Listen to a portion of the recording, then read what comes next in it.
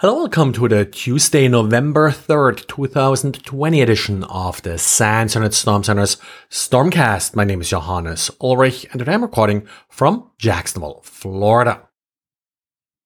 Brad today has an interesting diary talking about the interaction between Emotet and Quackbot or Qbot.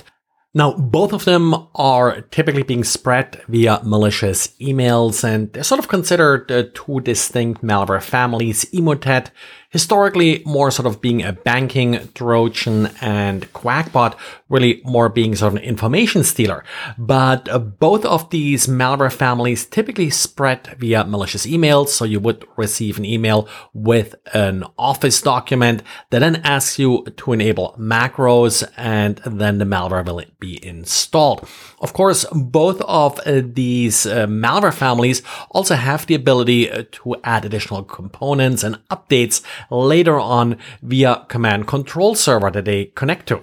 Now, the interesting behavior that Brad saw was that these two malware families can also install each other. So what he saw was a malicious Word document that installed Emotet. The Emotet install was then used to install Quackbot, which in turn was used to install Emotet again. So in the end, Brad ended up with two copies of Emotet and Quackbot installed on the same system. Now, it's not clear why this happened. It's possible that this was more or less a mistake by the attacker. Also, this type of malware is often just rented out as a service to install other malware, and maybe that's sort of what happened here. Or the attacker just tried to get better persistence by installing various pieces of malware in order to not have them all wiped at the same time.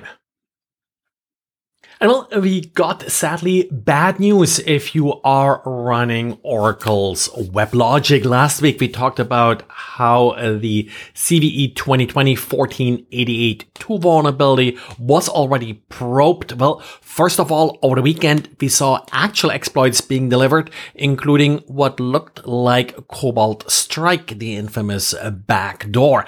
But that's not all of it. On Friday, a researcher also discovered that the patch released for CVE 2020-1488-2 is easily bypassed, and that's really something we have seen before with WebLogic, where these patches are really just blocking fairly specific exploits, and as a result, we have yet another remote code execution in WebLogic, CVE 2020-1475-0. Oracle did release an emergency update for this, and details are available to Oracle customers. But with active exploitation for the old vulnerability already going around, and of course the bypass being openly discussed and being rather trivial, it's probably already being used against vulnerable systems. So please don't expose WebLogic to the open internet, and contact Oracle support for the patch if you can't find it directly. This is something you have to apply absolutely this week, and even if WebLogic is used internally, this would be a great sort of lateral movement of vulnerability once someone actually is in your network. And since it's a simple GET request, I could even see this being exploited via essentially cross-site request forging. So that would be another vector here how someone could deploy, for example, a Cobalt Strike backdoor in your network. Renato is preparing a little write-up on this. Probably on Wednesday, we should have that live.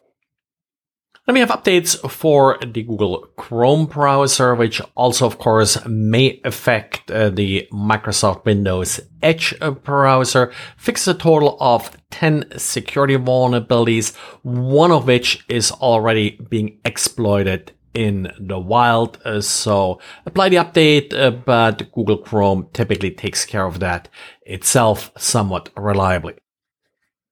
And Trend Micro also closed vulnerabilities in the antivirus for Mac. And now these are sort of very typical antivirus privilege escalation vulnerabilities. Again, update, nothing all that critical. And a couple people asked via Twitter about blog post was released about NAT slipstreaming. Now, nice name for a fairly old vulnerability and problem. What it really comes down to is that NAT gateways are often being, more fussy about their statefulness than users expect. So if you're connecting to a particular site via TCP, the firewall will not just let in traffic from a particular port from that IP address, but often will allow in all traffic from that particular IP address and forward it to a certain destination. That allows someone to essentially port scan the internal host.